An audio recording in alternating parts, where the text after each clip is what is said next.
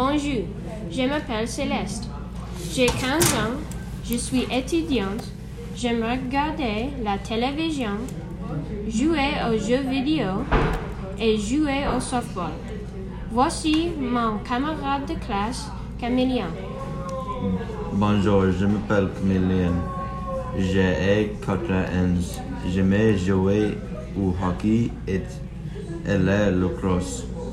Je n'aimais pas étudier. J'ai préféré sports et jouer aux vidéos. Bienvenue à mon podcast. Aujourd'hui, nous parlons de ton style de vie, la famille, les sports, l'école, les activités du week-end et les amis. D'abord, nous parlons de la famille. Comment est ta famille? Très bien. J'ai une sœur et 2 frères et 2 chiens. Ma mère s'appelle Michel, mon père s'appelle Michael. Super! Ma famille a un chien aussi. Qu'est-ce que tu aimes faire avec ta famille?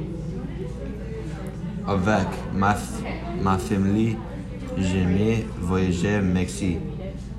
Aussi, ma famille aime regarder la télévision. Ensuite, nous parlons des amis. Qu'est-ce que tu fais avec tes amis? Avec mes copains, nous jouons et jeux vidéo. Aussi, nous nageons et jouons au hockey. Fantastique! J'adore jouer aux jeux vidéo avec mes amis. Où est-ce que vous nagez? Nous nageons chez moi. C'est très amusant. Aussi, nous parlons de l'école.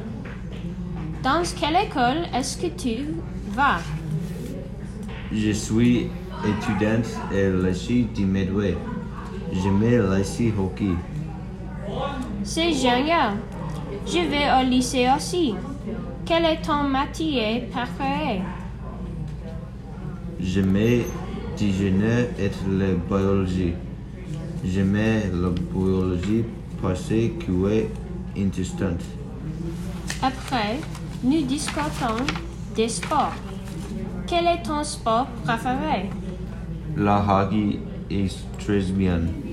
J'aime le hockey parce qu'elle est intéressante. D'accord, j'aime le softball. Tu joues souvent du hockey? Tous les jours. Finalement, Je joue tous les jours. Finalement, nous terminons avec les activités du week-end.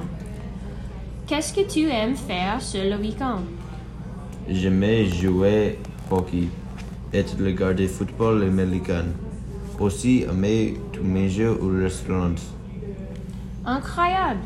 J'aime regarder le football américain aussi. Avec qui est-ce que tu manges au restaurant? J'aime manger au restaurant avec ma famille.